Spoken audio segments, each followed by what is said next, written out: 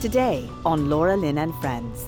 This is no different than what they did with COVID. They're killing people with remdesivir. They're killing them with midazolam, Precedex, fentanyl, combination of cocktails of sedative drugs. That's how they kill you. I mean, they actually are murdering your loved one right in front of you. Hello, and welcome to the beginning of the last days. It is great to be with you. We are seeing epic things happening in our country. Trudeau is under the gun, and we hope that he stays there. We hope that he is held accountable for what he has done. We'll see how that all goes. I want to get to our guests very, very fast today, so I'm going to delve into my father's Bible. My dad, who was a man among men and taught me so much. Do you know in Revelations 18, it talks about Babylon falling? But it says, "For all nations have drunk of the wine of the wrath of her fornication, and the kings of the earth have committed fornication with her, and the merchants of the earth are waxed rich through the abundance of her delicacies. And I heard another voice from heaven saying, Come out of her, my people, that ye be not partakers of her sins, and that ye receive not of her plagues." My dad underlined everything he thought was important, and he underlined, "Come out of her, my people. Come out and be separate." I don't know what we're going to do because Babylon is here. So we've got a bunch of crazies in Canada and the United States of America, going on and on about how you can change your gender. And it's crazy. Like in British Columbia, I don't know if you got this that I sent to you, JT, maybe not, but in British Columbia, we actually have the highest number of LGBTQ folks that resonate with all of this. You're all gender queer and all of that. And the thing is our radio station, CKNW, was talking about this in Vancouver yesterday. And I just have to say, you've all lost your ever-loving minds. You're totally buying into this. You want your children to, be on about this. So let me just put it to you this way. If you're going to tell your children that they have to be, all sensitive and inclusive and celebrating of the gender queer people, imagine that could affect them, and then they will perhaps be led very easily by Dr. Wong in our city to be on cross-sex hormones very quickly, maybe just one visit. And then they'll be led down the path where they should perhaps have gender-affirming surgeries, which could mean removing their sex organs and parts of their body that can never come back. And then they're in a very high suicidality rate, in a category where suicides are pretty much off the charts. This is where our world is going, and Babylon has truly come. And the corruption in all of these places, it is bad. And my dad also underlined how much she hath glorified herself. That's the country. Lived deliciously, so much torment and sorrow. For she says in her heart, I sit as a queen, and I am no widow, and shall see no sorrow. Therefore shall her plagues come in one day, death and mourning and famine, and she shall be utterly burned with fire. For strong is the Lord God who judges her. So we have lost all fear of God. God is a God who does not want to implement his judgment. He would like to implement his love and mercy and grace on us, but we have rejected his ways. Canada has rejected his ways, and the United States has done so as well in many, many ways, and now we're seeing this judgment. And my heart is very hurt. I love that Asbury is happening, and there continues to be movements of the power of the living God. In high schools now, we're hearing word, and I believe there's a beginning of the sense that politics can't really fix this, but God can. The church can't, because the church has kind of let us all down, and I hope you find a good church that didn't hold vaccine clinics in their basement and didn't have a vaccine bubble section, but a lot of us did, right? A lot of us knew of those places, if not attended, and, wear your mask, sit down, and, you can drink communion, I guess. You can take the mask off because, the virus doesn't affect anyone once you're having communion for that moment, 2 seconds while you drink. But we're in a season and a time where we need God to help us to get through this. And we're just so grateful. Dr. Mack has been on this show many, many times. I'm not even going to say actually what he said because we're still on Facebook and YouTube. Quickly, BC provincial government introduces a bill that would allow people to change their sex on their birth certificate. So you can do that. Also, they are going to have a bill that you don't even need to put your sex on your birth certificate. And so that is all changing in British Columbia. And I think that when you're born and you got boy parts, then you're a boy. But we've got a whole Babylon thing going on, and they have bought the Kool-Aid. And these people talking on the radio yesterday, I mean, I just had to roll my eyes and laugh at what people have decided. And I guess women are being erased, right? It was just International Women's Day. Look at all the men who are now getting the women's awards. Woman of the Year, you know. You're allowed to weightlift. Men are allowed to weightlift against the women. I mean, it's hysterical. And all the feminists, they're just kind of like, they're blinking. I think this is okay. I think this is the way that we have to do it. It just proves that men can do anything and we can do it better than women. Right. Even being a woman. Exactly. Men can now be better women than women, and they're taking all the awards. So you feminists out there, you think that's okay? What a joke. What a joke. And you're all down with it. So I give up. Do whatever. I don't celebrate any men that think they're women. Not one.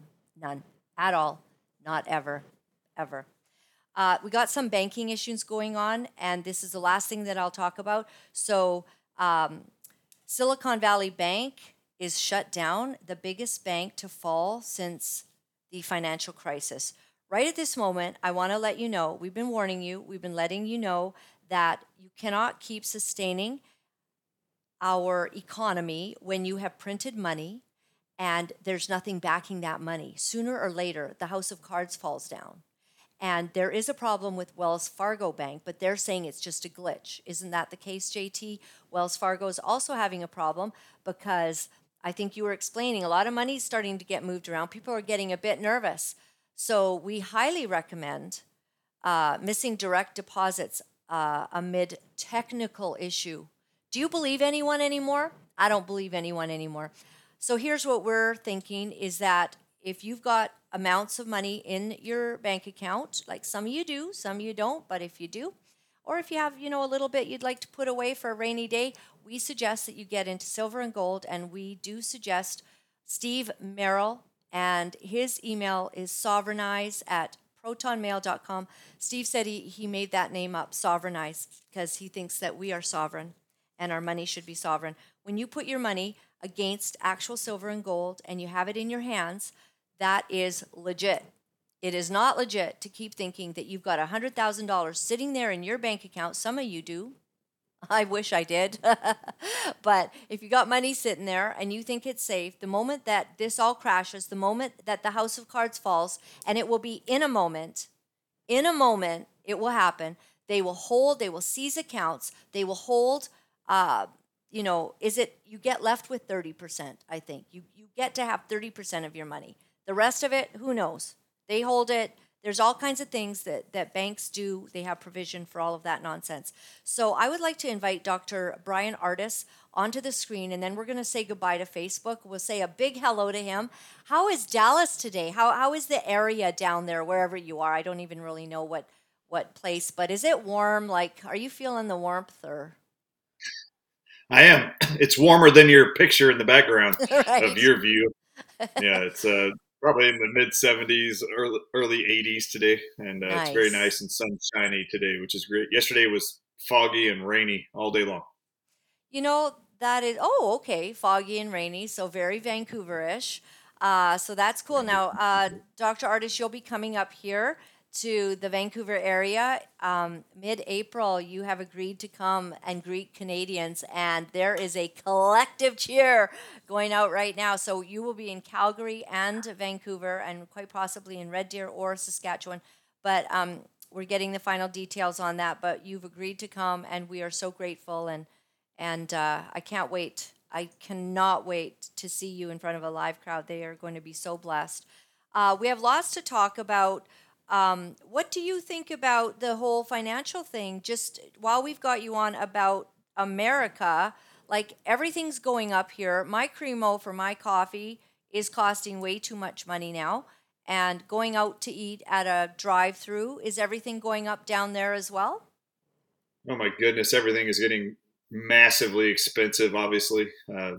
Way more than I ever anticipated, for sure. That is not just in Canada, it's all over the world, I'm sure.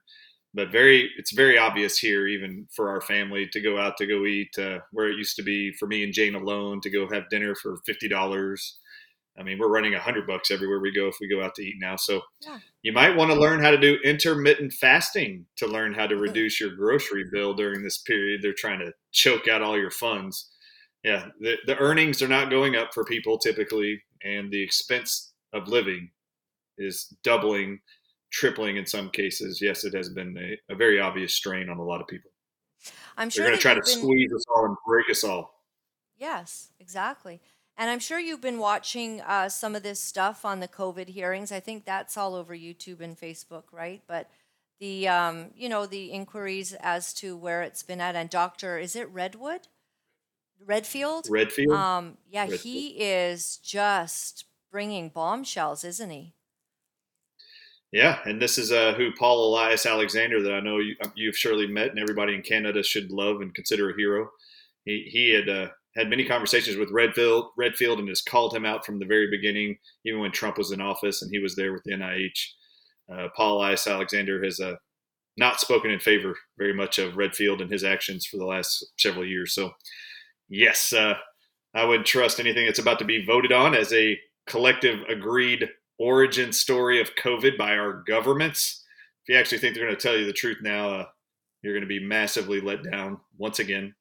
How many times has there been events that have occurred in your country, in my country of the United States, where there has been a massive attempt by the government to cover up what the truth really is from many scenarios? I ran them through with you earlier before we even started recording here, but the government came out with their official report on JFK's assassination, which was obviously not accurate and wasn't truthful.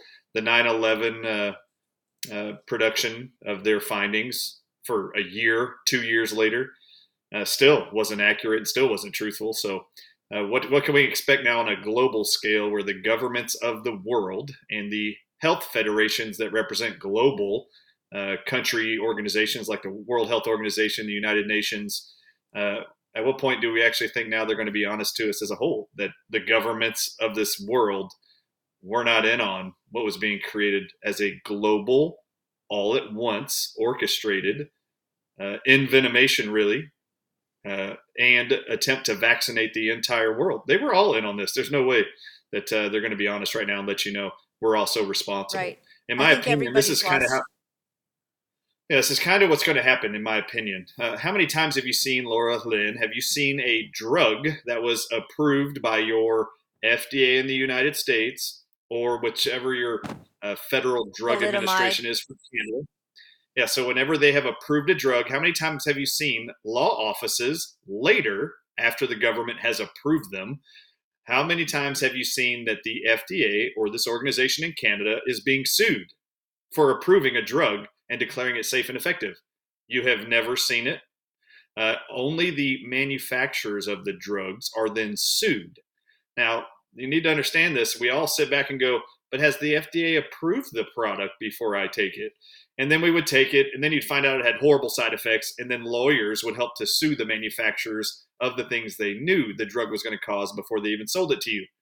But there's this stamp of approval from our federal government health agencies like the FDA here in America and the one in Canada. They stamp the approval, and then you have full faith that they are actually looking out for your better good.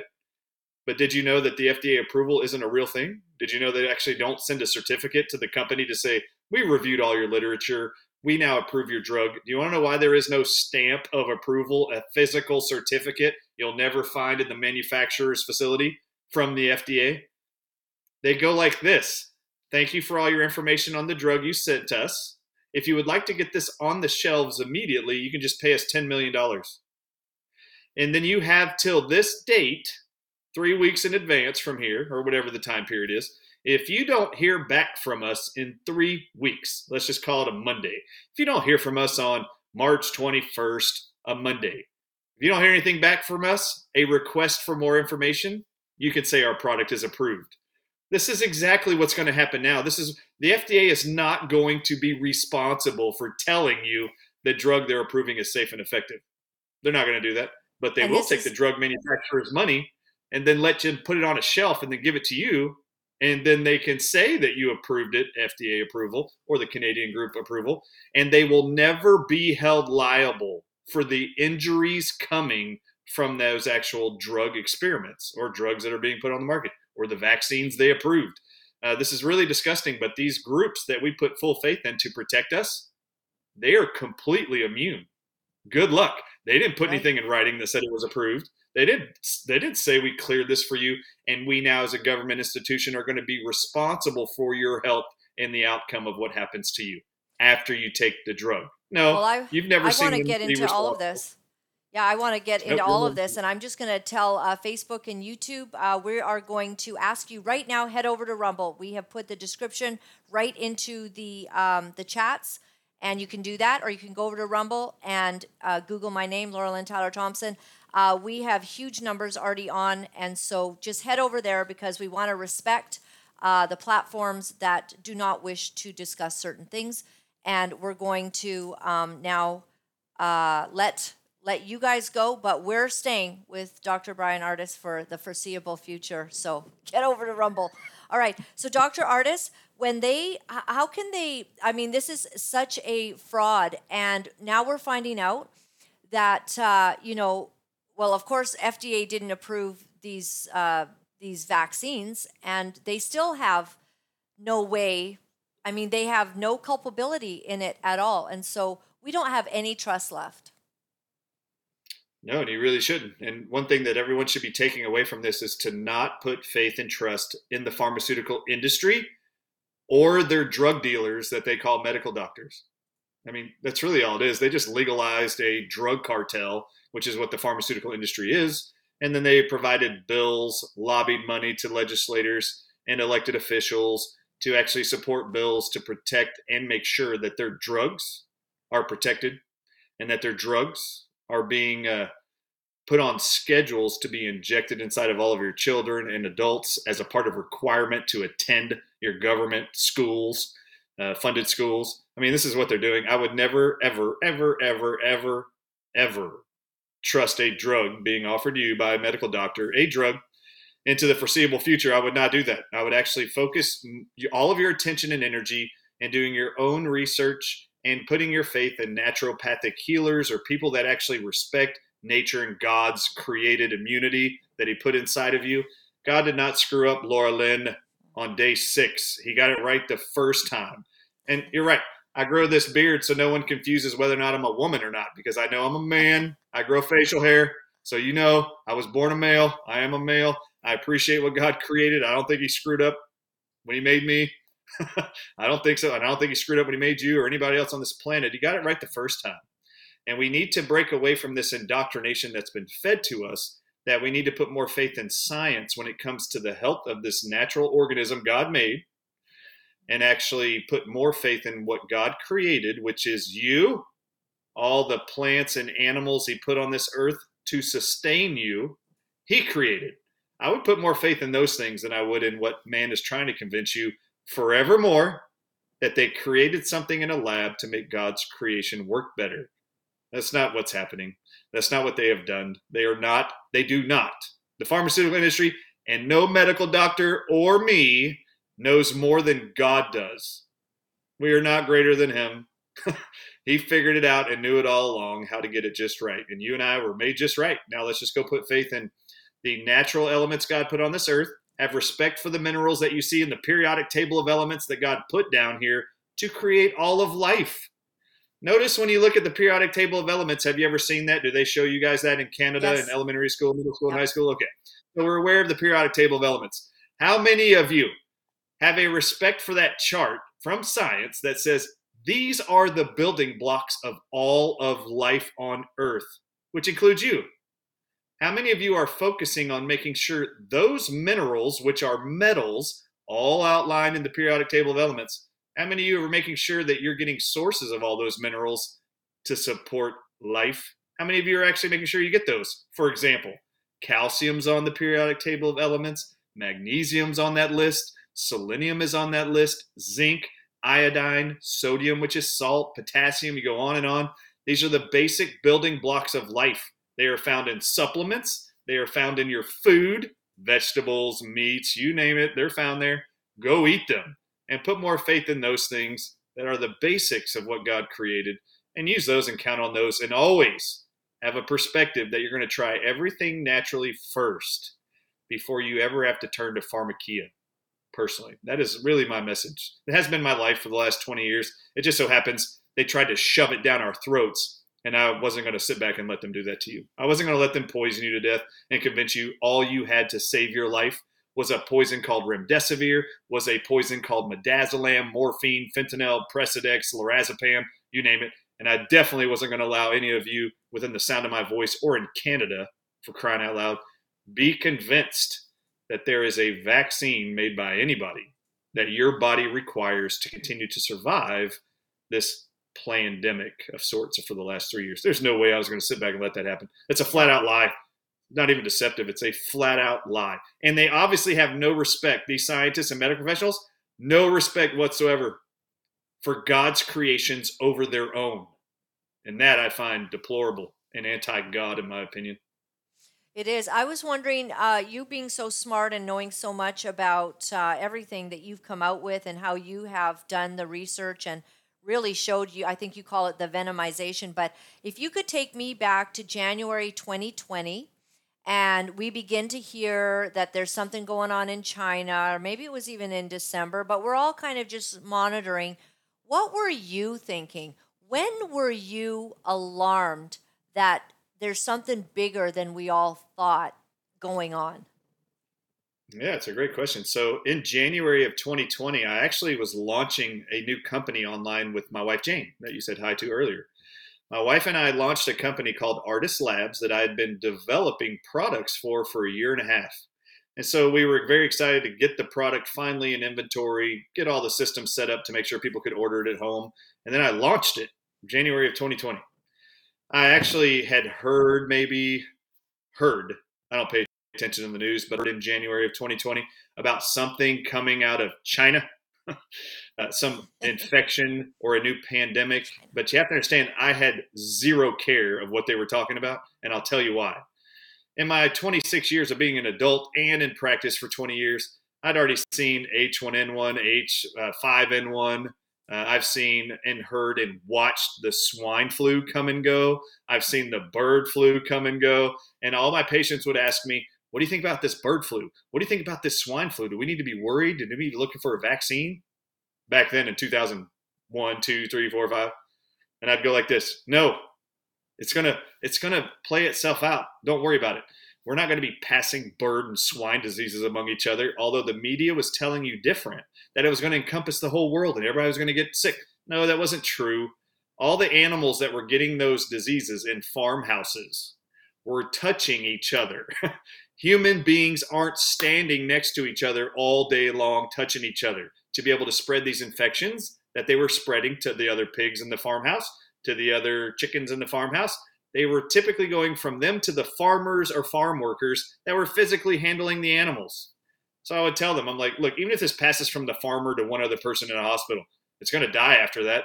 We're not standing right next to each other like pigs are lined up in stalls, touching each other their whole life, just standing there being able to eat. They don't even move. But this is how quickly those infections are able to spread through them. So when they talked about this thing coming out of Wuhan, China, and a few people had it out there, I remember thinking, it's going to die just like the other ones did. I'm not worried. The very next month, it's February of 2020. The world knows my story. My father-in-law walked into a hospital in Dallas, Texas, complaining of fever and a headache, and then was murdered in the next 9 days.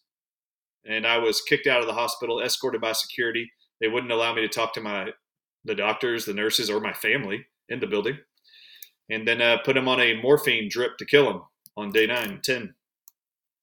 So from there, I still wasn't paying attention to Wuhan or a coronavirus of any kind. I didn't care. I was too busy worrying about a funeral now and taking care of my wife and family and my anger and upset and depression against the hospital systems. So for 3 months, Laura Lynn, all I did was sit at home on my computer and I built out a case against the hospital. That's what I did.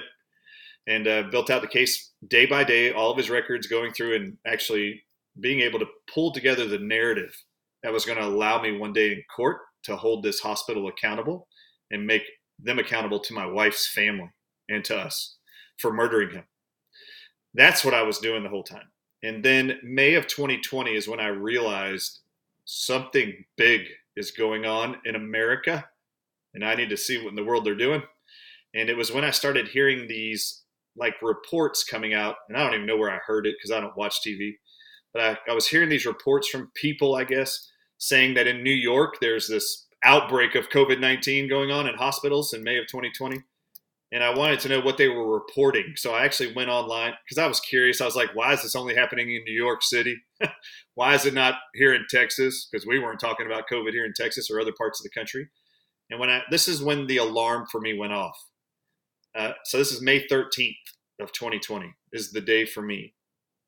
And I go online and I want to hear what are the doctors saying in the media. So I went online and looked up on YouTube reports from medical doctors and hospital administrators in the New York City hospitals. Every single interview was really short, 5 to 7 minutes or so, but the doctors and the administrators said the same thing every time. When we start treating this COVID-19 virus, this coronavirus, every report was the same. We have never seen a respiratory virus ever do this before. When we start treating this virus, a respiratory virus, the respiratory virus, they were saying, is leaving the lungs and shutting down their kidneys. Within 24 to 48 hours, we're seeing a massive amount of acute kidney failure from this virus we've never seen before. Now, when I was watching these, I watched about 5 of them. And they all said the same thing. And all that was replaying in my head was, well, obviously, these medical doctors are right. It is not normal, Laura Lynn, for an actual virus in the lungs to move to the kidneys. They were being honest about that. So what I wanted to know was, though, what was ringing for me? My father-in-law walked into a hospital 3 months earlier complaining of headache and a fever, and they diagnosed him with a virus called the flu. And they started treating him with a hospital protocol, their quote to me, this is just hospital protocol, Dr. Ardis. They would put him on an antibiotic, day one, called vancomycin, that has a published side effect of acute kidney failure in 24 to 48 hours in my father-in-law's age range. So they were causing the acute kidney failure. They then called me and my wife. Every day was getting worse and worse. He didn't come in with acute kidney failure, but all of a sudden on day 2, he's got acute kidney failure and his lungs are filling with fluid. They called pneumonia. By the day and time I got there on day 5, there was so much fluid in his lungs and on his brain, he was unconscious and on a vent. And they were just calling us every day saying he was getting worse. And now he's unconscious is why I went up there, only to find out every day that they were lying to me every day. He actually did not have pneumonia. I had them show me the x-rays. It was pulmonary edema. There was a fine line of water filling up in his lungs every day, getting worse because they shut down his kidneys every day with a drug called vancomycin. And I actually thought, Laura, that the New York hospitals must be using the same drug against this COVID virus because it's the same poisonous, detrimental, toxic effect that happened to my father-in-law when he went in for a virus. Only to discover, so at home, all I did was go on the cdc.gov's website here in America, and I wanted to know, what are they treating COVID-19 patients with? And I thought I was going to see the antibiotic vancomycin that has a high probability and published side effect of acute kidney failure. And the CDC's website said, we do not have a protocol for COVID. When I looked it up and searched on their website, it says, we don't have a protocol for COVID. We've adopted the NIH's protocol for COVID in hospitals. So all I did was hit the hyperlink to the NIH, and this is where the windfall for me started for the last 3 years. When I read the memo on the NIH's website, this is not a joke, I did not even know who Dr. Anthony Fauci was until this moment. I'm reading the memo and it says Dr. Anthony Fauci's memo for hospitals in America. And all it said was, every hospital in America can only use one drug. It's an experimental antiviral drug, so it wasn't FDA approved. It actually said this is an experimental antiviral drug called remdesivir. And remdesivir, he said, real shortly, it was a one-paragraph thing, real shortly, remdesivir is proven safe and effective against the Ebola virus in a trial a year before the pandemic. And then he said it was found safe and effective against COVID-19 infected patients. And I read both studies because I had never heard of the drug remdesivir. Now the whole world pretty much knows what it is because I made sure they did. But when I clicked the two studies, the first study on the Ebola trial, it actually found that the safety board reviewing and overseeing the patients getting the experimental drugs for Ebola in Africa in 2019. It was a year-long study. They divided 4 countries into parts of this research study and were testing people for Ebola and then giving them one of 4 drugs for Ebola and then seeing which ones had the best outcomes. 6 months into the study, one drug, remdesivir, there was only one drug found to actually have a death mortality of higher than 50% of all people that got the drug, and that was the remdesivir group. 53% of all people that got that drug died. It was the only drug that had a higher than 50% mortality or death rate. And the safety board on August 9th, 2019, suspended remdesivir from that trial and declared it was too toxic and too deadly. Imagine, so I'm reading this study, and I'm like, why would this guy, Dr. Anthony Fauci, on the NIH's website say, and then link to the study, why would he say it was found safe and effective against the Ebola virus, and in the same paragraph include the link to the study that shows he's lying about it? So I wanted to know, Lynn, I wanted to know, how much did Anthony Fauci actually know about that drug? So I went back to the study to see who funded it. Who funded this Ebola trial, experimental drug trial? Imagine my shock that it was Anthony Fauci's department at the NIH who funded the whole thing.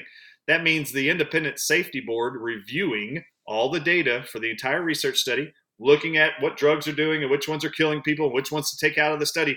They would have notified the funding sponsor of the research paper when they updated and changed which drugs could continue.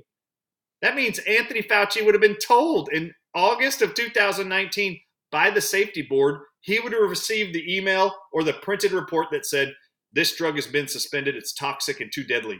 It's the only one that killed over 50% of all the people in the trial. Really? How did he, just like 10 months later, in May of 2020, declare on May 1st, this is a drug that was proven safe and effective in the Ebola trial. Here's the study, go look. This is how arrogant they are. They even posted the study knowing medical doctors wouldn't go read it. They would just trust that he's referencing a study that confirms his claim. Well, for me, I'm used to the medical profession lying to me 24/7. So I actually wanted to go see what was the lie. And sure enough, oh my God, it was so bold, right in your face.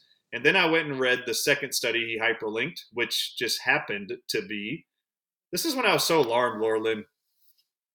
December of 2019 is when the Ebola trial publishes its findings. And those findings do not include, the conclusions do not include that remdesivir was found safe and effective against Ebola. No, what they published was a drug called MAB114 and a monoclonal antibody called Regeneron performed the best against Ebola. Isn't that interesting that they banned that from the United States, monoclonal antibodies, even though it was found to be the best against Ebola? If you're going to choose a drug for COVID based on that study, it was Regeneron, not remdesivir. So imagine my shock that that publishes in December 2019, the very next month, after this drug's published study for remdesivir is found to be the most deadly and toxic in the Ebola trial, and that publishes and gets put online in all the medical journals. Imagine my shock to find out January 2020, the very next month, the pandemic is declared, and then Anthony Fauci gives Gilead, the maker of remdesivir that was just found out to kill 53% of everybody in Africa. The very next month, January 2020, Gilead is allowed, the maker of remdesivir, to take 53 COVID-19 positive patients and pump their veins full of 10 days of remdesivir. For 3 months, they did this study. And what did they publish that was in this NIH memo in May of 2020? They published that 31% of everyone they gave that drug to who had COVID-19 within 10 days developed multiple organ failure, acute kidney failure, septic shock, and hypotension. And 8% of that 31% couldn't even take the drug the whole 10 days because multiple people's kidneys died and had to have kidney transplants as a result. That was the toxicity published about remdesivir treating COVID-19 patients by the maker of the drug. And that ran for 3 months. They published their findings at the end of March. And then 2 months later is when Anthony Fauci says, these 2 studies prove remdesivir is safe and effective against Ebola and COVID. Now it's the only one you can use in hospitals, and we will punish anybody that uses any other drug. This is when I realized our government was also behind this genocidal plan called COVID-19 and the hospital ICU concentration camps they were now modeling to genocide and euthanize many, many millions of people around the world. And then when our government, the Centers for Medicare and Medicaid Services, decided to give all hospitals and published even today a 20% bonus payout to all people in America who are 60 years and older, they will pay the hospital 20% add-on bonus for the whole hospital stay if they'll just inject them with 2 5-day window periods of treatment with remdesivir, just in the elderly. Well, my question for you and all legislators this entire 3 years, when I show all legislators in every Capitol building everywhere, the thing that bothers them the most is when I show them the CMS.gov's information and their published literature that they will incentivize hospitals to use remdesivir. And my question always is, and so is the senators and legislators, they always want to know, if the FDA and the NIH have only approved one drug to be allowed to treat patients with COVID, why is our government paying extra money to hospitals to use it? That doesn't seem like healthy uses of resources monetarily that our government has saved up.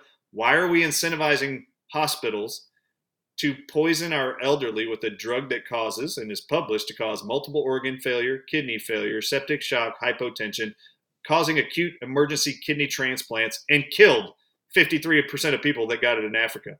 Why? And that's when they all start shaking their head just like you, and they ask me, why would they do this? Why would our government do this, Dr. Ardis? And I'd go like this. Why would you tell me why they would do this? And they would all go, it seems very nefarious and evil intended. And I go like this. No, it's flat out murder. They're trying to kill off the elderly. That's what they're doing. This is a mass culling. No different than what they did in the UK with midazolam and morphine and all the nursing homes that they killed 40,000 people in March and April of 2020. And then the head coroner for the country told all the other coroners that when they go in these nursing homes, you have to call it COVID-19 death. And they all said, this isn't COVID-19 death. They weren't even sick. No, they just mass murdered them and then lied in the media. When I say to you, be careful. All of you guys think they're going to come out and be honest now about the origins of COVID. I'd be really, really shocked if they decide to be honest all of a sudden. They're not going to actually show their hand that they've been complicit. Trudeau's not going to do that. Canada's government's not going to do that. They're not going to let you know just how heinous, horrible, and evil they have been for the last 3 years. They're not going to admit to that. So they're going to provide some false narrative to blame it on somebody else. You watch. They're not going to own up to this, and they should be held to it. You know, Brian, JT was reminding me that we had a biolab in Winnipeg, Manitoba. We've never fully understood why a couple of people were escorted out of there.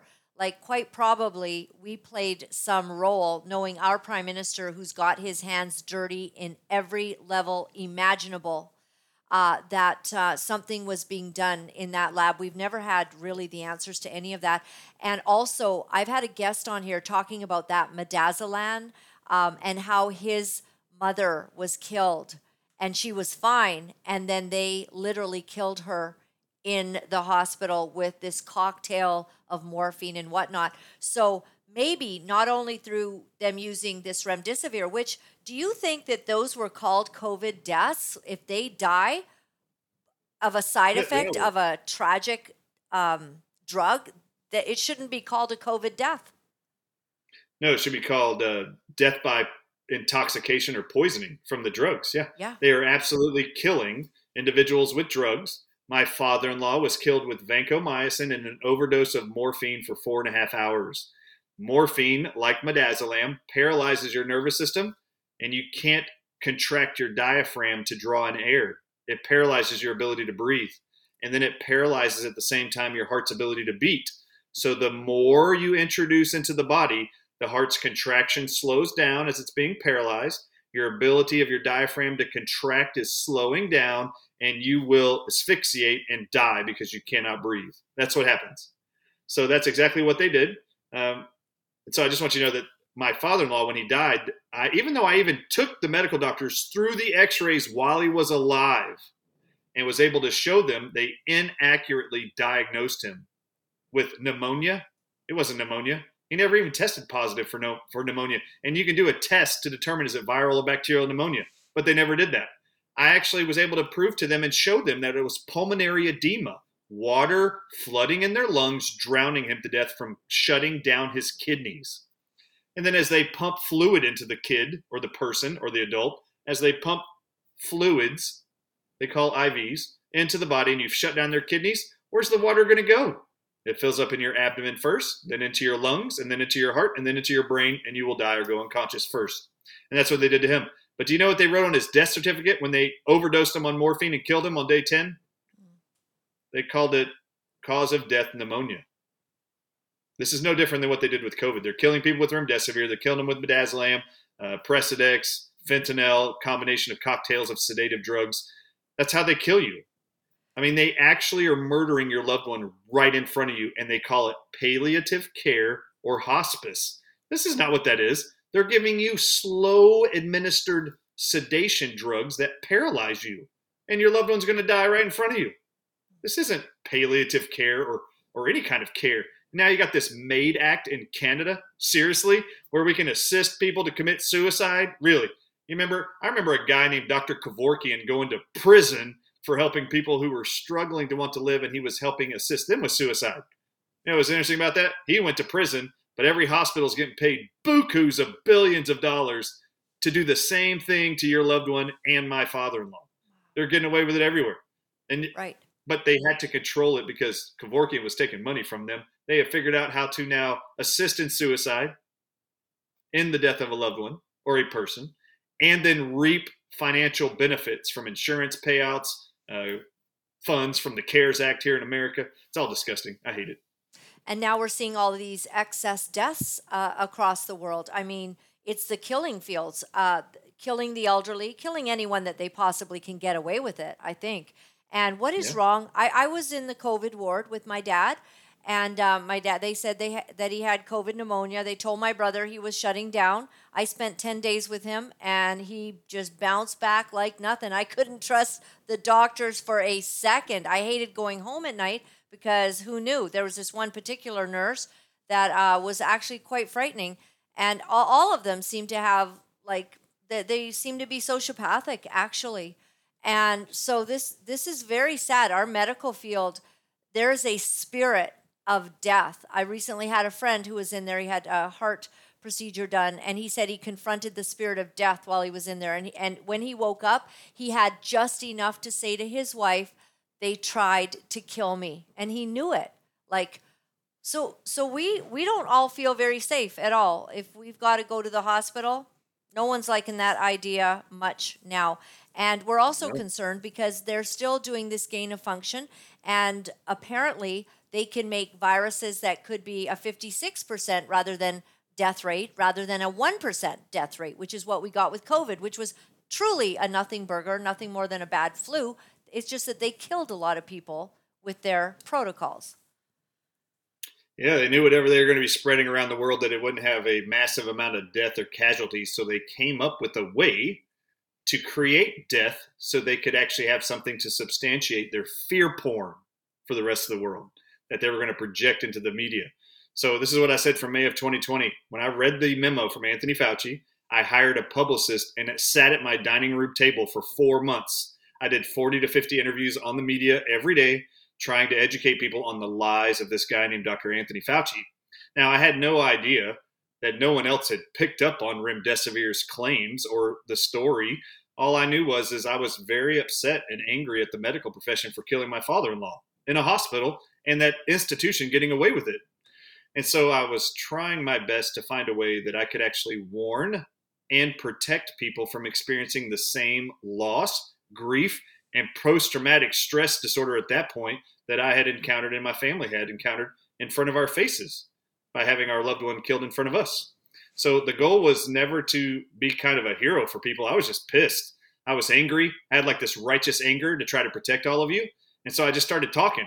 I had no idea there were going to be groups of medical doctors and other healthcare professionals around the world and scientists who at the same time were collectively starting to organize to try to stand together. Yeah, there's a whole chapter in there from on remdesivir. Actually, what's interesting about that book, Robert F. Kennedy, yeah.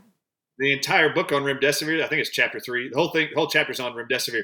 It's funny. All of them are my quotes from stages. All of them, every single thing is my quotes. It's in quotes, but it's funny. Bobby Kennedy Jr. did not actually credit me with the quotes. He gave them to Ryan Cole, MD, which is quite funny because Ryan Cole's never talked about remdesivir, and all these quotes are not his. It's quite funny. When I read it, I was like, he got the two of you mixed up a little bit. Like the as same. as I'm reading it, I'm like, wow, this is actually my whole quote as I'm reading one paragraph after another, and I'm like, Ryan Cole, he doesn't talk about remdesivir. That's really funny. Anyway, it's quite funny. Yeah. But anyway, that book will explain a lot of what I just conveyed here in this actual interview and what I've done around the world. But it has been a very, very interesting opportunity, actually, for me to be voicing my frustration with the medical profession and to stay out of hospitals. Don't go there like my father-in-law did. Not for COVID, not for any reason. I had no idea that message was actually then being shared with a whole bunch of medical doctors, and they were being forced to look to see if my message was accurate. Laura Lynn, you've been around me and other docs on this whole movement. About 2 months ago, I was in a St. Louis event. It was just 30 medical doctors. I was there, asked to speak first. And at lunchtime, they wanted to do a photo op. And they asked us all to line up on the stages. And it's still odd to me to hear this stuff. But I think God's put us in positions that we could stand for people, even if we don't recognize what the benefits may have been or the gravity of how much influence we've been able to have on the world. I mean, you're just talking and trying to educate and inspire people. But when you have people, 30 medical doctors standing around you and a pediatric neurosurgeon looking up at you that you've never met before, she looks up at me, she's standing in front of me for this picture, and she says, Dr. Ardis, this is the first time I've ever gotten to meet you. But I want to say to you, do you know how many hundreds, if not thousands, but how many millions of lives around the world you've personally saved? And I just looked down at her. Now, Peter McCullough is standing right next to her, right in front of me. And I went just like this. God, I hope so. But no, I'll never know how many people I influenced. I can't meet them all. But I have heard many people credit that information. And I say, God, I hope we were able to save some when I wasn't able to save my father-in-law. And then Peter looks at this doctor and goes, this neurosurgeon, and goes, hey, do you know when the entire narrative of COVID changed? It's when he started speaking out, because it forced all of us in May, June, and July of 2020 to go see if he was right about remdesivir and the hospital protocol. And when we realized he was right, that's when you saw the massive shifting of doctors creating telemedicine all around the country and all around the world, trying to keep people at home to help them. And it was a very interesting way. I looked at Peter and I said, well, I appreciate you saying that, Peter. Thanks. I didn't know it's really cool to be able to have people that can stand arm in arm with you and just recognize you're doing your best to try to save lives. But I say it all the time. I cannot believe there's even one medical doctor that I will stand on the stage with, because I was committed originally in May of 2020, from February through May of 2020. If I'd have ever been interviewed again in the rest of my life ever for any reason, I would have told you to never, ever, ever, ever trust anything that comes out of a medical doctor's mouth. And I would have been screaming that from the rooftops for the rest of my life. And I do say it right now in front of everybody, up on stages with doctors all around the world. I'm on stages all the time. And I actually will look at the audiences and say, thank God for the likes of Dr. Ben Marble. Thanks for Dr. Richard Bartlett. Thanks for Dr. Peter McCullough. Thanks for Dr. Zev Zelenko, who all asked me to join them. They actually contacted me to help bring people and keep them out of hospitals and promote their telemedicine stuff in the very beginning. And I remember being very shocked by that because my messaging wasn't kind about the medical profession. It was trying to warn you to stay home. And it has been a great honor to see that there have been like-minded, God-fearing, human-respecting human beings who recognize the atrocities that were coming out. And there were a few people I was blown away by. I mean, I was yapping for 6 or 7 months by the time I heard of Pierre Coriever for the first time talking about ivermectin, talking about corticosteroids in May of 2020, which I saw later. But this was phenomenal to see that other human beings had seen the problem that was being forced on the medical profession to follow a protocol that was inept and dangerous. And I actually applaud them for standing there, regardless of how they see each other now, or if we see each other now. It was a great effort up front by a whole bunch of us independently and then coming together to try to save lives. And I really do hope that was everybody's intention. But I'm relentless in my efforts to make sure you're warned about all the lies the medical profession, the pharmaceutical industries, and the health agencies and governments around the world in the way of health are proposing to you. Canada, just know. Worldwide, just know. You're all being lied to about vaccines. They're not safe and effective, and they're not beneficial. Don't ever trust another one. I don't even know how you would. Don't. I haven't for 20-something years, so don't. You are absolutely a hero in the United States. I've been there when you've been amongst crowds of thousands, and you get a standing ovation, and you are well loved and well appreciated. And to have the likes of Dr. Peter McCullough just be so grateful for the work you've done. I mean, I consider it an honor that you grace us with your wisdom and knowledge and all that you've found. I don't know if you have much more time, but I do know that you've been able to relate the way that venom, the properties of venom, with the way that this COVID-19 has responded, as well as the vaccines. And when we've had you on before, I want you to know I've had plenty of people write me, and they've used the gum, the nicotine gum. And it's taken away long COVID, like a long cough that somebody just couldn't get rid of. And I wish that I'd read the box, because when I tried nicotine gum, I was all down. And so I took a whole gum and I chewed it like a spearmint. And then I was pretty sick for 3 hours. So I learned my lesson, Dr. Ardis. Got to do a little bit. Don't do very much. Yep. Yeah. Very little. And then you just kind of chew it, everyone. So the weird thing about nicotine is that it is it sort of stops venom, right? Yeah, it's very interesting. I actually was applauded as the remdesivir guy worldwide for about a year and a half. And then when I discovered that the origins of COVID were actually identified in China in January of 2020, and then in April in France of 2020, then in Italy of 2020 in June, 6 months into the pandemic, when I realized all these three countries all determined and published that COVID-19 is nothing but originating from snake venom, all three of these countries confirmed that, and then confirmed the spike protein, not the virus. They've never said the virus is deadly. It's only the spike protein that supposedly is the gain of function part of this whole thing. You mentioned earlier about a virus now can be made to be more deadly, increasing its deadly potency by 50%, up to 80%. That was done by a university in Boston. And every time people would send me that stuff, I'd go, this is what they call gain of function, right? How they can make a SARS-CoV-2 more deadly. I said, but just notice, read the article. It doesn't say anything about the virus. They said all they did was replace the spike protein with another spike protein. Spike proteins were identified to be venom, peptides, little short proteins of venom. And in Italy, in June of 2020, they published that in the blood and feces of every COVID-19 positive patient, there wasn't just one spike protein venom. There wasn't two spike protein venoms, like the French study in April of 2020 confirmed, which was king cobra venom and crepe venom called bungarotoxin. The Italy study 2 months later in June of 2020 confirmed. They found 36 different animal venoms in COVID-19 patients in their blood and in their feces.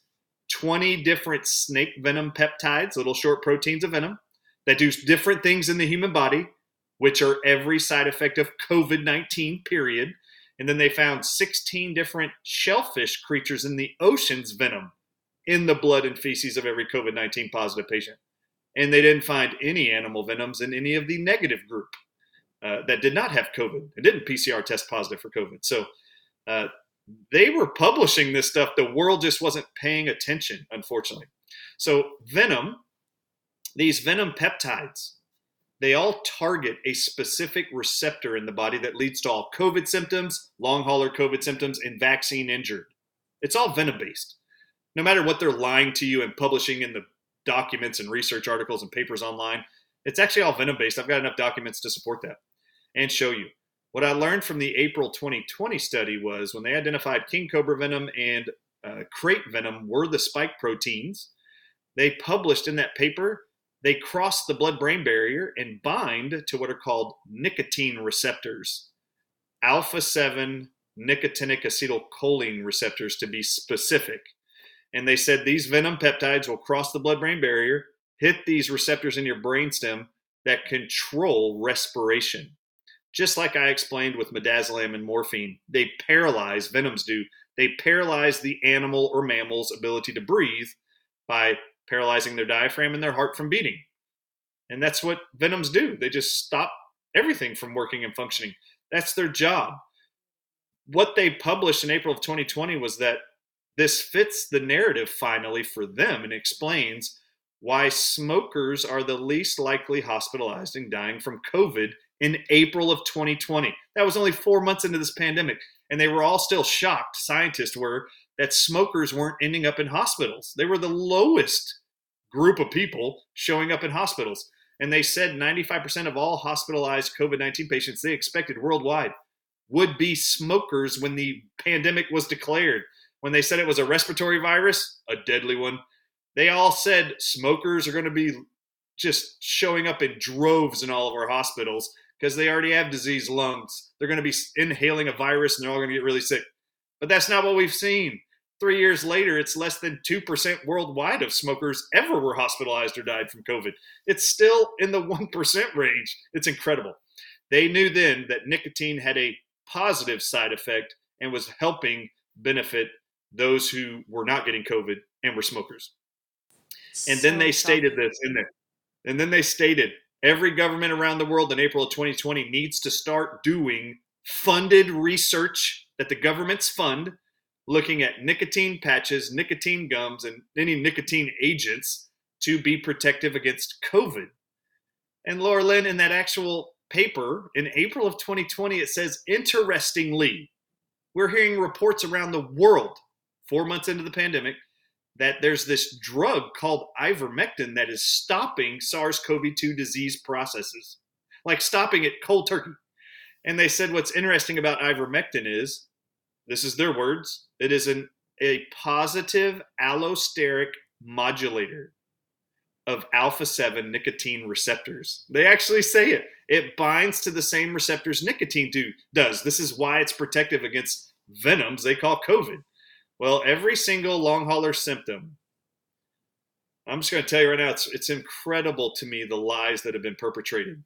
When I released the Watch the Water documentary and said, look, scientists know nicotine is an antidote. It should be the number one antidote everybody's looking at. I cannot tell you how rewarding it has been to see hundreds of thousands of people physically walk up to me every week and tell me, all my long hauler symptoms disappeared after I chewed the nicotine gum or wore the pouch or sucked on a pouch or wore a patch of nicotine.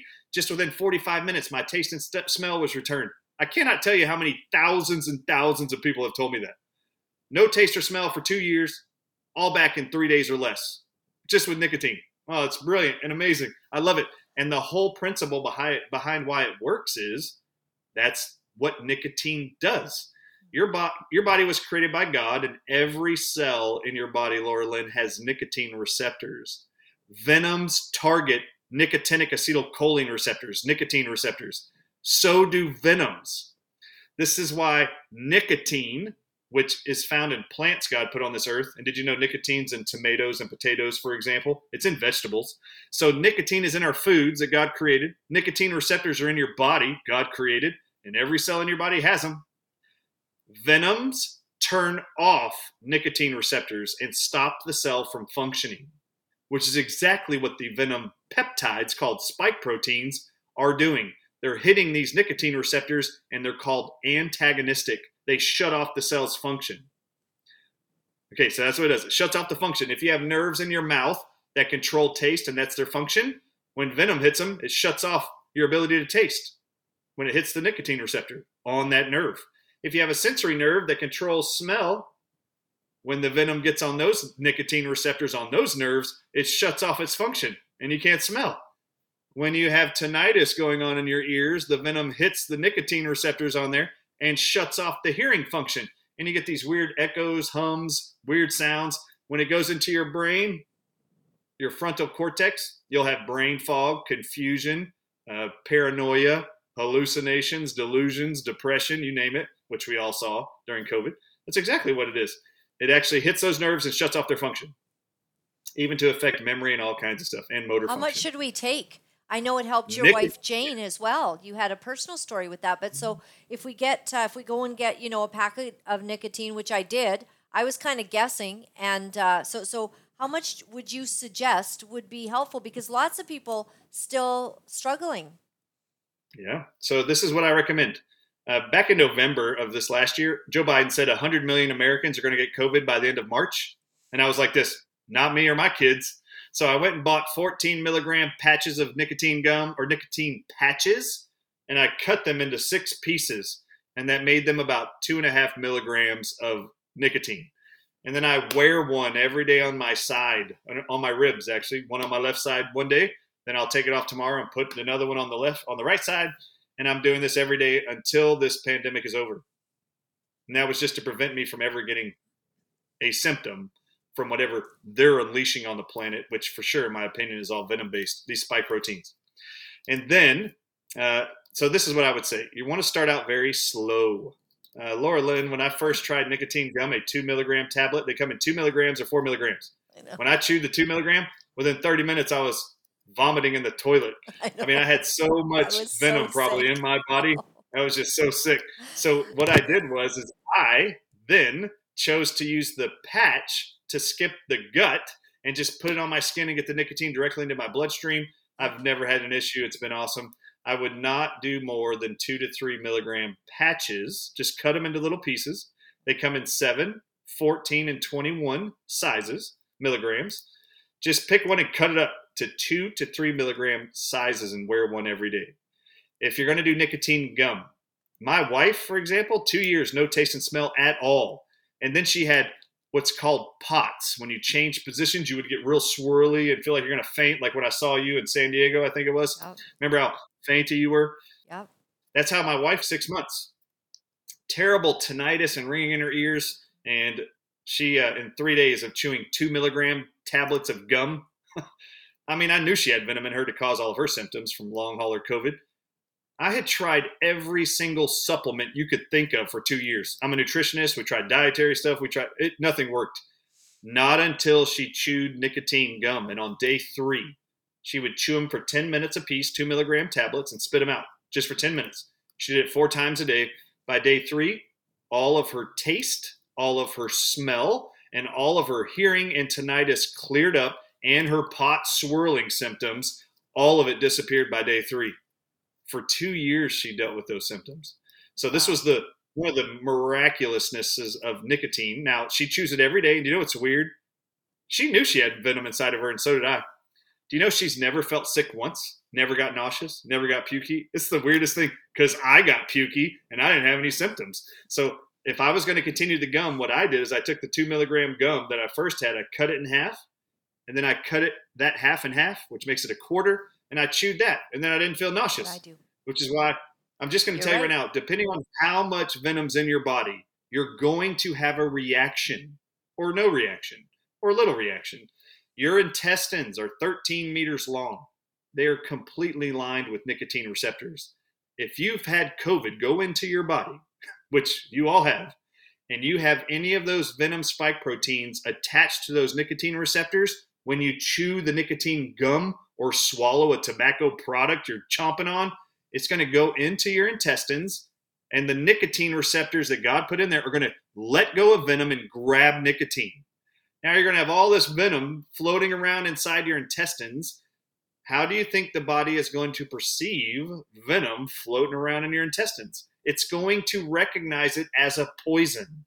What does the body do with poisons in your stomach or your intestines? What does it do? Get rid of it. God created nausea, vomiting, and diarrhea for a reason. Your body is going to purge all of the venoms right out of your body. Almost instantaneously, you're going to feel it. So you want to reduce the dosing down to where you're releasing little bits of venom, not all at once, because you're going to get very sick. It's kind of like a parasite cleanse. No one has ever said you should take as much ivermectin as possible to kill all the worms at once. No, you're going to seizure out, go into a coma because there's so much toxins being destroyed and released in your body from the parasites. You don't do that. You kill off the parasites slowly and cyclically, like 5 days of treatment, 5 days off of treatment, 5 days on. Do that for 3 to 6 months. You need to look at it this way. You need to take it slowly and let the body, as symptom-free as possible, purge and release the venoms as you use nicotine. So for me, it will be a staple forevermore. Nicotine is the antidote. And just so you know, every single virus, all of them, flus, coronaviruses, I did not know this until this year, they all target and bind to nicotinic acetylcholine receptors, and that's why you get sick. You're going to start to realize why it is Canada, England, America, Australia, New Zealand, all right now are attacking supplies and reducing supplies available to the citizens of those countries of nicotine. Every single country is going after tobacco products and nicotine specifically. And imagine the lies I've learned even recently about nicotine. Did you know nicotine's not even addictive? Did you know Harvard in 2015 went into documents from the tobacco industry to find out why it was in their own studies they couldn't reproduce nicotine to be addictive with animals? So they went into tobacco industry's documents in the 60s, 70s, and 80s to find out what did they do to make nicotine and tobacco addictive. Well, they published their findings in 2015.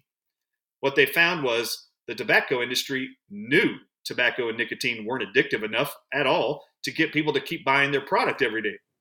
And they found they could add a chemical to the tobacco and to nicotine. That's called pyrazines, Pyrazines.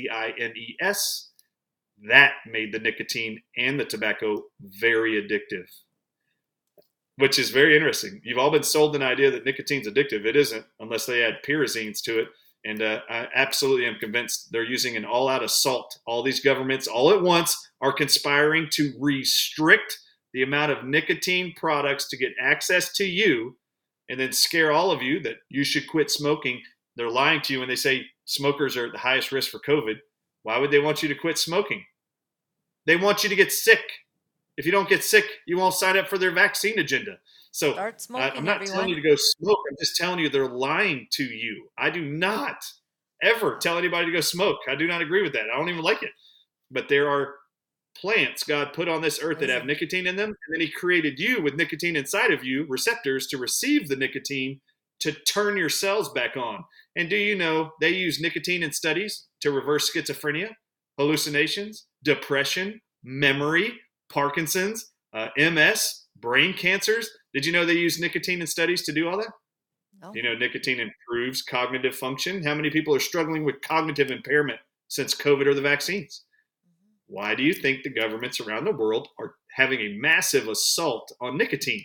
Listen, Laura Lynn, do you believe the governments wanted you to sign up for the vaccine of COVID-19 because they were worried about your health?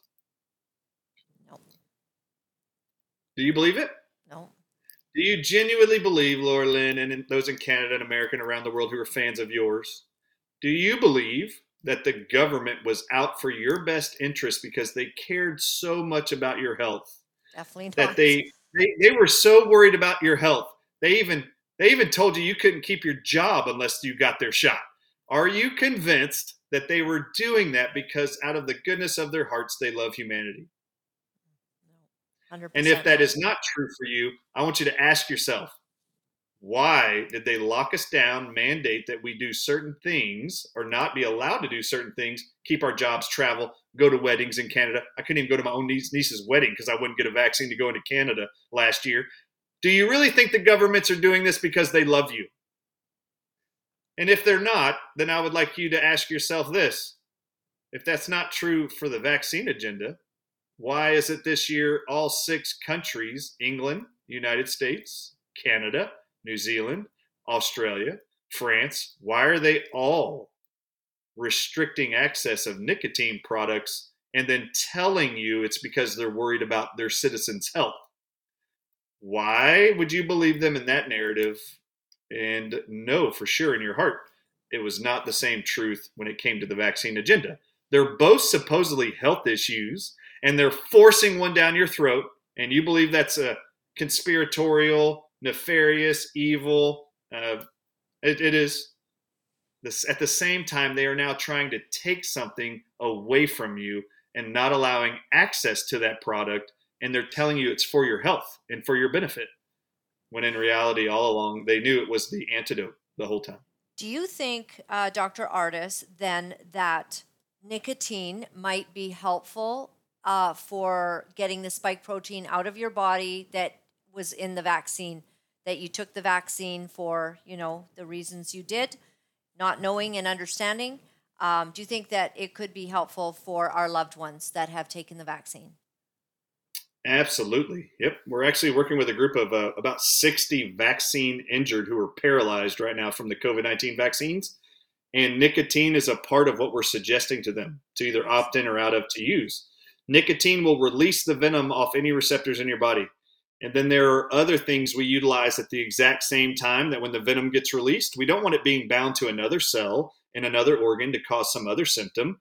For example, if it's in your brain and you're paralyzed, and then we release the venom and you can now walk, we don't want the venom going from your spine into your bloodstream and then get inside your pancreas, because if it binds to the cells in your pancreas, you now went from being a paralytic person who can't walk, who now can walk, but now can't make insulin because the venom's now bound to beta cells in your pancreas that release insulin.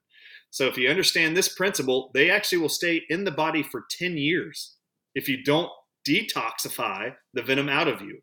It'll just sit there and circulate in all your tissues. So these are the things we are suggesting people should consider. And everyone watching this program, if you've been injured, you can ask your healthcare professionals if this is true or not, or go get on your knees and pray and ask God if I'm telling you the truth, and if this truth will work for you and you should implement it. But every single one of you should be doing something. You should be having a nicotine product of some sort to release the venoms, and then you need something that will destroy the venom circulating in your body. And there's a couple things that do it. Food grade hydrogen peroxide totally destroys venom. It actually breaks it apart. Then you got these little bitty pieces of venom. Hydrogen peroxide breaks the disulfide bonds of venom. So does ozone therapy. So does, ozone, hydrogen peroxide. And then you want something to bind to the venoms that have now been broken apart and are less toxic. And we prefer bentonite clay. You actually take 1/8 of a teaspoon or 1/4 of a teaspoon of bentonite clay, bentonite, and add that to water, 6 to 8 ounces of water, and drink that twice a day. Bentonite clay binds to venoms. There's other things that bind to venom so your body can carry it out of your body. Bentonite clay will do it. Yeah, a lot Licorice of people are root. so concerned, right, about their loved ones or themselves if they've taken the vaccine, which none of us have. But yeah, so we're working on to try to save these people's lives that have been intentionally harmed. Licorice root will actually bind to them too. And when you're looking at licorice root products, whether it's a licorice root tea, licorice root supplement, make sure you look at the supplement facts panel on the back.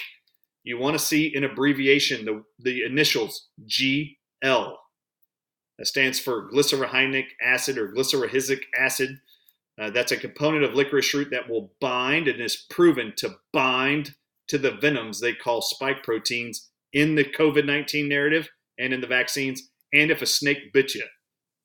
So licorice root, glycyrrhinic acid will do it. Mucuna prurines is a plant extract that will do it also, will bind to the venoms.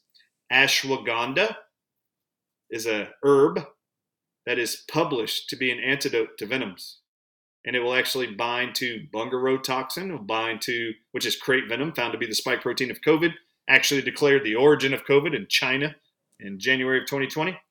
That was published to bind perfectly ashwagandha to bungarotoxin so the body can deplete it and get it out of you. So these are some of the basic principles. And then I'm going to say this. Those of you who have received the COVID-19 vaccines, there are two people that are credited with making them. Their names are Drew Wiseman and Cataline Carrico at the University of Pennsylvania. Cataline Carrico, Katilin, Kariko, and Drew Weissman, Weissman.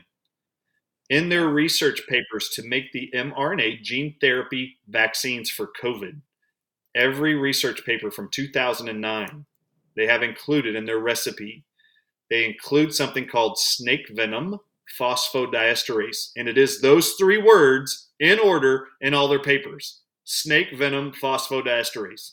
So when I said I'm worried there's venom in these COVID-19 shots, it's because it's in their recipe of the people who made it. So go look at their papers since 2009, funded by Anthony Fauci alone in his department at the NIH. Oh my gosh. Snake venom phosphodiesterase that these researchers are using to make mRNA COVID shots and all kinds of gene shots like the new mRNA flu shot they want to come out with. They're all going to have snake venom in it, all of them. That's what they use in gene research. They disclose the people who manufacture snake venom phosphodiesterase that I'm banking my entire life on is in these shots, causing all the harms you're seeing. They publish, the people that make that stuff and sell it to these researchers making these vaccines, they state you can't mix snake venom phosphodiesterase that they source from rattlesnake venom, by the way. It says to the buyers, you can't mix this with glutathione, vitamin C, or N-acetylcysteine, or EDTA, because it will be completely destroyed by these four substances. Well, Laura Lynn, they just told you what the fix is. If you inject that inside of you, you better be supplementing glutathione, NAC, vitamin C, and EDTA. Why would you hesitate for a second? That's what they published, and it just fits in line with, it was just amazing. NAC and vitamin C has been a major part of what we've been saying the whole COVID time would help you with COVID. Well, it just so happens vitamin C by itself is inhibitory to all venoms and helps to destroy venom in the human body, even from snakes, cone snails, starfish venoms, marine snail venoms, you name it. And I'll just say this here. Have you had any people in Canada in the last 30 years be diagnosed with HIV and AIDS? Have y'all had anybody do that in Canada? Or is Canada free of HIV and AIDS? I think we have some. You think we have some? Especially All right. Vancouver. So in America, there's some. There's been a whole bunch of them. Anthony Fauci was a part of that declared epidemic, pandemic, HIV, AIDS. I want to explain the similarities here. HIV was declared to be a virus that if people got, particularly homosexuals and African Americans, they said, you will get HIV virus. It will eventually cause so much harm in your body and destruction, you will develop what's called AIDS.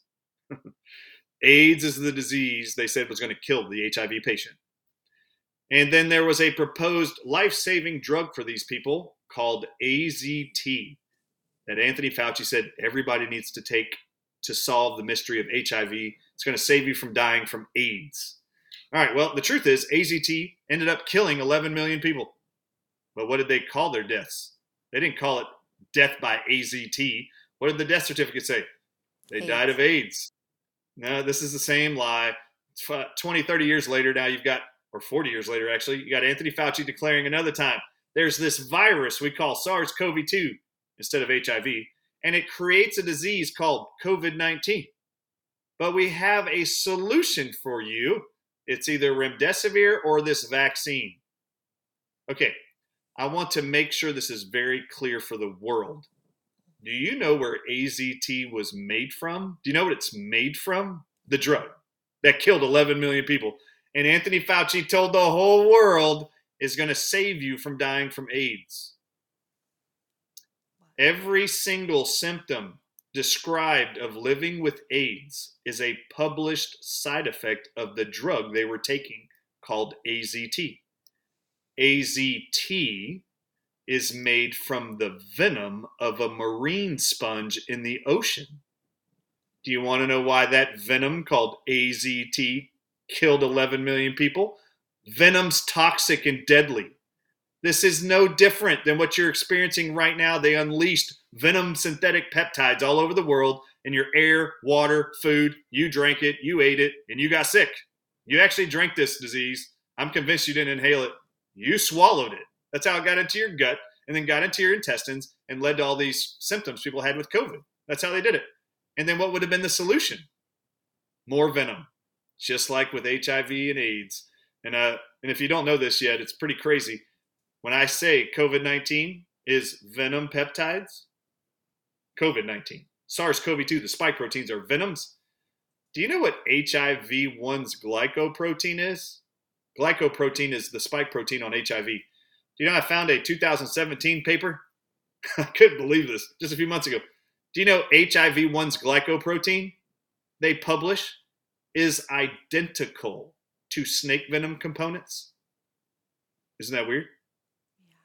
Why would HIV that came from a monkey, why would it be identical in evolutionary origin is what they say? It's identical in its evolutionary origin to snake venom components. The word is homologous. All right, people, just recognize they're using venom around the world. And they're calling it viruses and they're making you sick. And then they propose other venomous, deadly toxins as a drug and a savior to be injected inside of you to save you. No. There was a genocide attempt to lie to a whole bunch of homosexuals and African Americans. It was a euthanizing project. It was a eugenics project, was the HIV/AIDS narrative. Seriously, if you want to know why Magic Johnson is still alive, he didn't take AZT. He wouldn't do it. And he's still alive. Oh my God. And has HIV supposedly. How has he lived 40 years, totally healthy? He just refused AZT.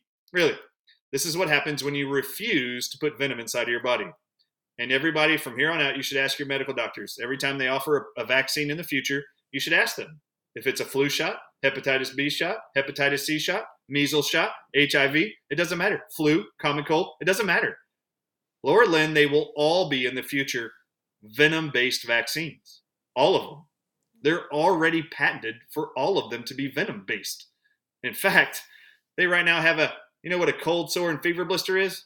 Do you know they now have a patent from scorpion venom to be injected into people as a vaccine to stop fever blisters and cold sores? It's called herpes simplex 1 virus. They now say we need to be vaccinated with scorpion venom as a protection against that virus. Venoms are the basis for all antiviral drugs now and moving forward and have been. You just didn't know that. So stay tuned and stay educated. I'm at thedrartistshow.com. You can actually follow all my stuff. I'm showing the whole world all this information. But it's pretty disgusting. This is a replay of what they did with HIV just on a global scale. Instead of just targeting homosexuals and blacks, which they did, they are now targeting all of the elderly, the pregnant, and then, of course, there's too many people on the planet, so we'll just sift through a whole bunch of them. Even the working class, children, adolescents, you name it.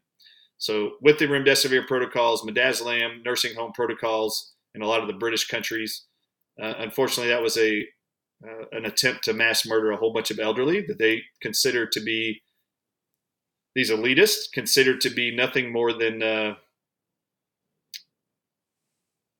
people that are using up resources on the planet and helping to destroy the planet faster without providing benefit to society. So they have to cull that herd, they believe.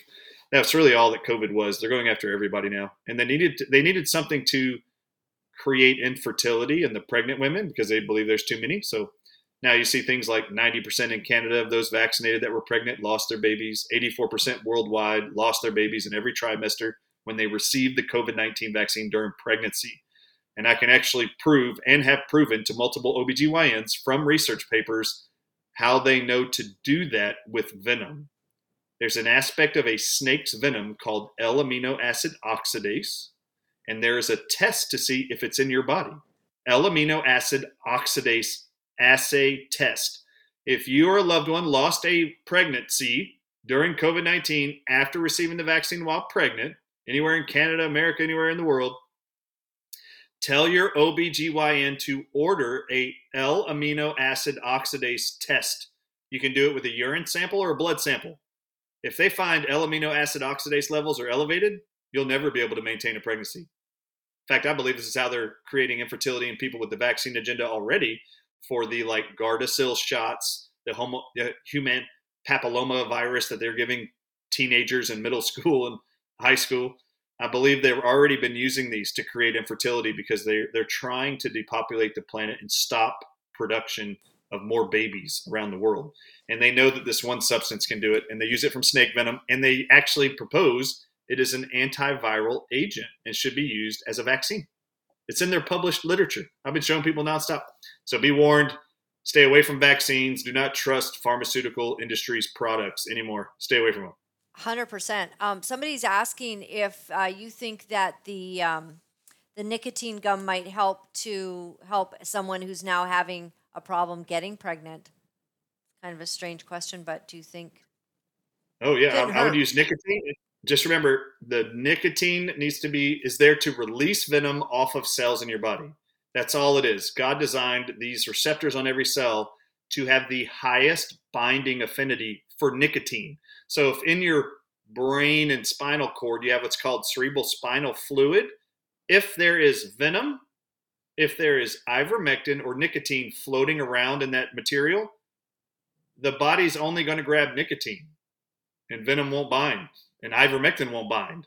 If ivermectin is in the body, and then you put nicotine in the body's going to let go of ivermectin and grab nicotine. It has the highest affinity and design to perfectly hold on to nicotine to turn on those cells. And your loved ones, if they cannot get pregnant, I would absolutely recommend nicotine. I would do it.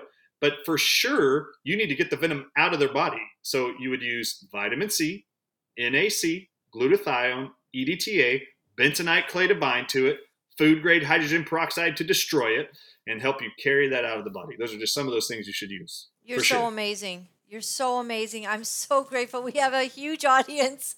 I'm like, can we just keep talking to him for hours?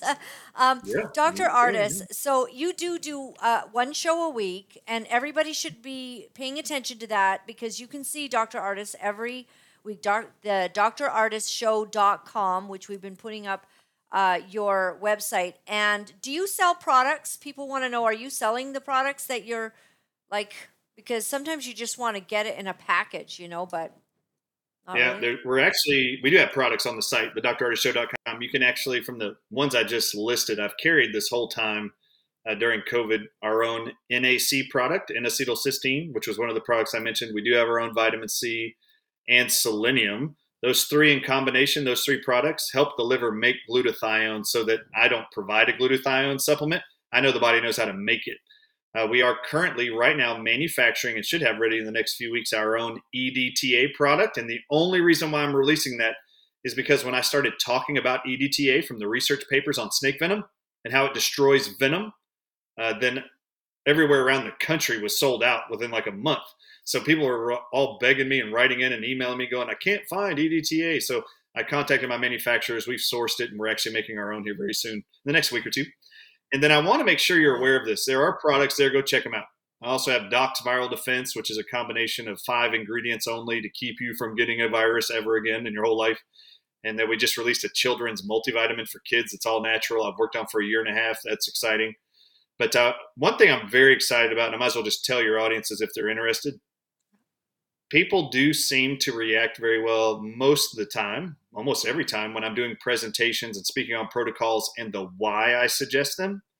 So I sent out a survey to all of my audiences yesterday, and I wanted to know, do they really value all the content I'm creating? Because Laura Lynn, this COVID-19 narrative is about to end. I mean, it has to come to an end. And it's going to end supposedly in America in May is when the emergency ends. Well, I have been constantly thinking, how can I do a great job for people around the world who've already established some trust in me that I can help them navigate health beyond COVID? So in the next 2 months, I will be releasing what's called the Artist Club Experience. And this is going to be a fee-based thing. It's going to be a small fee of some sort. And I'm going to be holding meetings online every other week and producing protocols for everything you can think of, all natural protocols. And they won't be super extensive. There'll be things like this. If you struggle with gout, these are the 4 things you should consider and why. It will also include dietary thing. We're actually going to bring in a chef to create recipes and smoothies for these groups of people to keep them healthy. I mean, we're going to try to cover everything we can. We also have a pharmacist that's coming on board who wants to leave pharmacy, who is a PhD, and she wants to help me continue to destroy and expose the horrific published side effects of drugs and navigate and direct people to all natural therapies and why. and she has been super motivated by what we've been doing. So she'll be a part of that experience with us, and that will be launched here in the next 2 months. And so I've just been feeling that out with my audiences. If that's something that would be worthwhile to me to spend time doing, Sign and oh me my up. God, here we go. And at the end of the year, what we're going to do is we're going to create a book that's going to have everything we've talked about and presented all year long and the protocols, and then ship them to you, and you will physically have it. It's going to be awesome, man. I cannot wait. It's going to be very exciting. You should tell your story in your book, right? Tell your personal story as well, like with whatever you put in there. You're so Actually, you're we're so just going to amazing. show your interviews. We're just going to show your interviews. That's going to be the video. Okay. All right. I love it. And okay, one final question, really quick. Opioids. We have an opioid crisis, and it's going to the receptors of people, right? And so we're having record numbers of deaths. Any advice on that? Like, can you see any correlation or something that would help to stop that horrible attachment to people's brains? Yeah, there's a few things I would personally recommend right now. It would be the 35% food grade hydrogen peroxide. And for those of you that don't know how to use it, I'll just spell it out for you real quick here. You only use 3 drops. And I'm not talking about the brown bottle hydrogen peroxide at your pharmacy or grocery store. No. Do not drink that. It's toxic. It's called 35% food grade hydrogen peroxide. The stuff you see in the stores is 3%. What I'm telling you is 10 times more potent than that stuff and concentrated. And all you need are 3 drops in a 6 to 8 ounces glass of water 3 times a day. And you preferably use distilled water, and you drink it an hour before you put anything else in your mouth 3 times a day. I would use 35% food grade hydrogen peroxide, 3 drops a day for the first day. Every day you go up by 1 drop daily.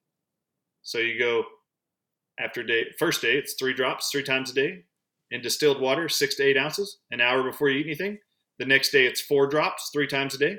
The next day it's 5 drops 3 times a day. The next day 6 drops 3 times a day, an hour before you eat anything. Once you get to 25 drops, you don't keep going. At 25 drops, you start going backwards. 24, 23, 22, 21, back down to 3, and that's your maintenance dose. You stay at 3 drops 3 times a day. If you don't like the taste, because I'm hoping a whole lot of people do this when I tell them this, if you don't like the taste, you can put it in aloe vera water or watermelon juice, nothing else. Aloe vera water or watermelon juice. And you can take it that way if you can't tolerate the distilled water or tasting it. I would use hydrogen peroxide, then bentonite clay, bentonite, the way I explained it earlier, 1/8 of a teaspoon and 6 to 8 ounces of water twice a day. And then please get on EDTA. And you want to be doing at least 1,000 milligrams a day of EDTA, which is a heavy metal chelator and a detoxer of venoms, and it helps to detox drugs. So when you use that, though, an hour after you supplement it with your meals, EDTA, you should be taking a trace minerals supplement. EDTA will help remove toxins, venoms, and metals. Metals are minerals like magnesium, zinc, and iron. If you also had arsenic inside of you, that's toxic. It would draw that out too, but it will bring all the metals with it. So you want to replace the healthy minerals that are called metals, the healthy minerals back in with a trace minerals supplement each day. There you go. Wow, you're fantastic. I wrote as much as I could, so thank you. And of course, I can replay this video over and over to get everything that you've said. I'm so grateful for you. Thank you for your time. We look forward to seeing you in Canada. Huge number of people in Canada want to see you. So Dr. Ardis will be coming to British Columbia and Alberta for sure, maybe Saskatchewan. And that's in mid-April. Watch for all of the, we're going to be posting the posters everywhere and getting the word out. So thank you, Dr. Ardis. Give our love to Jane.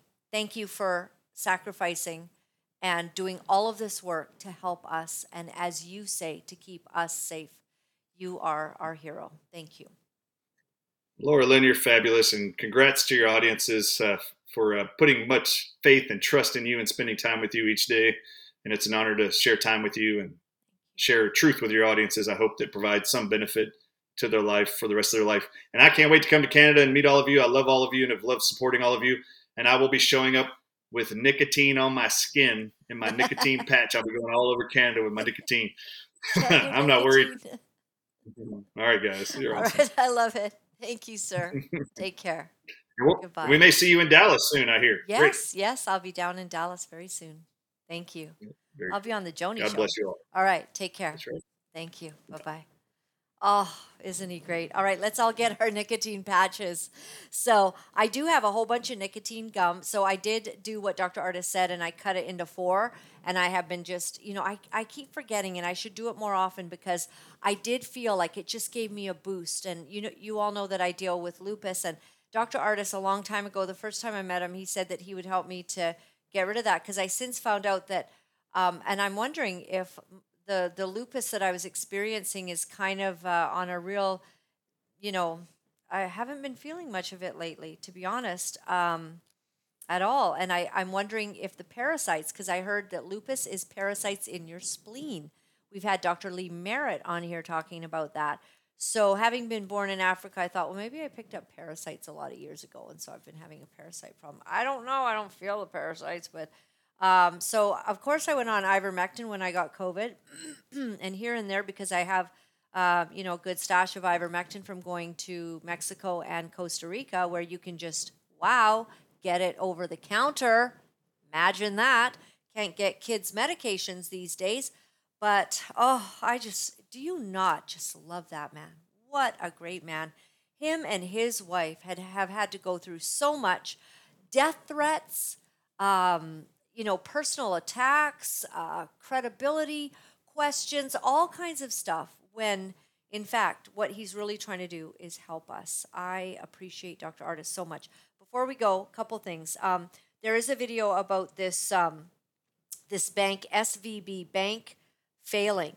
And I think we have to pay attention to all the areas of our world that are having a problem. You got that one handy? Okay. To go from the headlines yesterday to now the bank officially failing. Anybody who lived through 2008 remembers that when you have a crisis of confidence, things can move pretty quickly here, and there's a process. So the FDIC is now bringing this into receivership, and they've talked about as they sell assets of the bank, future dividend payments can be made to uninsured depositors. Remember, the FDIC covers accounts of $250,000. Beyond that, you have to be giving the FDIC a call at this point. But yes, the FDIC is taking the bank into receivership. This, guys, is one of the largest bank failures in history. Yep. Remember, it's one of the top 20 banks in the United States. At the end of December, had more than $200 billion in assets. By comparison, Washington Mutual was about $300 billion. So just a little comparison there about what kind of a moment we are sitting in here. Well, all we have to say is that every time we've had somebody that's speaking on finances, they've said, how can we continue to be okay? We're going to go to new currencies or a different currency or something, and that there's going to be some kind of catastrophic failure because they've been printing money. So we just want to let you know, something we've done, we believe in, I believe in, or I couldn't put it out to you, is that you might want to invest some of the money that you have hanging around waiting for a rainy day.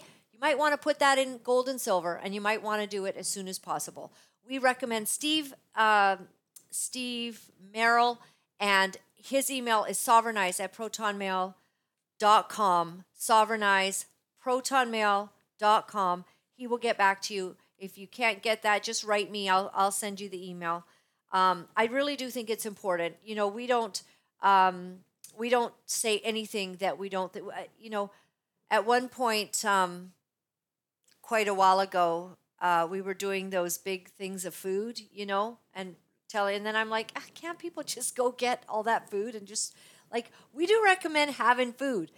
Go to your Costco and get some good food and make sure you got 3 to 6 months stash somewhere, make sure you got a whole ton of that spaghetti stuff and I don't know, peanut butter, doesn't it last a long time? If you're down to, if there's a crisis and we can't go out and we can't, they're capable of anything, right? Or, you're suddenly not allowed in your favorite store. Well, who cares? Because you got 6 months worth of peanut butter and jam. I mean, if that's all you have, you're going to have to be like that. And then we'll just pray to God to deliver manna. So we'll appreciate that. My name's Laura Lynn Tyler Thompson. Thank you for your support. If you are able to help us to do what we do, we've given up everything in our lives to do this. We want to bring you Dr. Artis. We want to bring you Dr. Makis, Dr. Paul Alexander.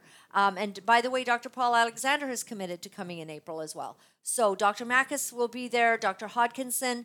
And so we're going to have a number of amazing, amazing doctors that are going to be at these conferences in 3 different cities. And then in September 23rd, we're looking at doing a big one. And we're hoping to get Lance Wallnau here. He could not come in April, so we're going to try to get him for September. Will that be fun or what? I absolutely love Lance Wallnau.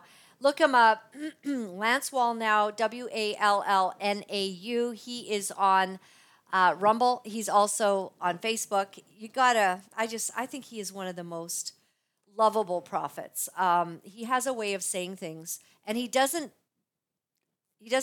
proliferate. You know, he doesn't go on and on about things he doesn't know what he's talking about. He doesn't make stuff up, is what I'd like to say. He just says what he thinks and what the Lord tells him to say, and that's it. No more, no less. But he also can really talk about current times and what's happening.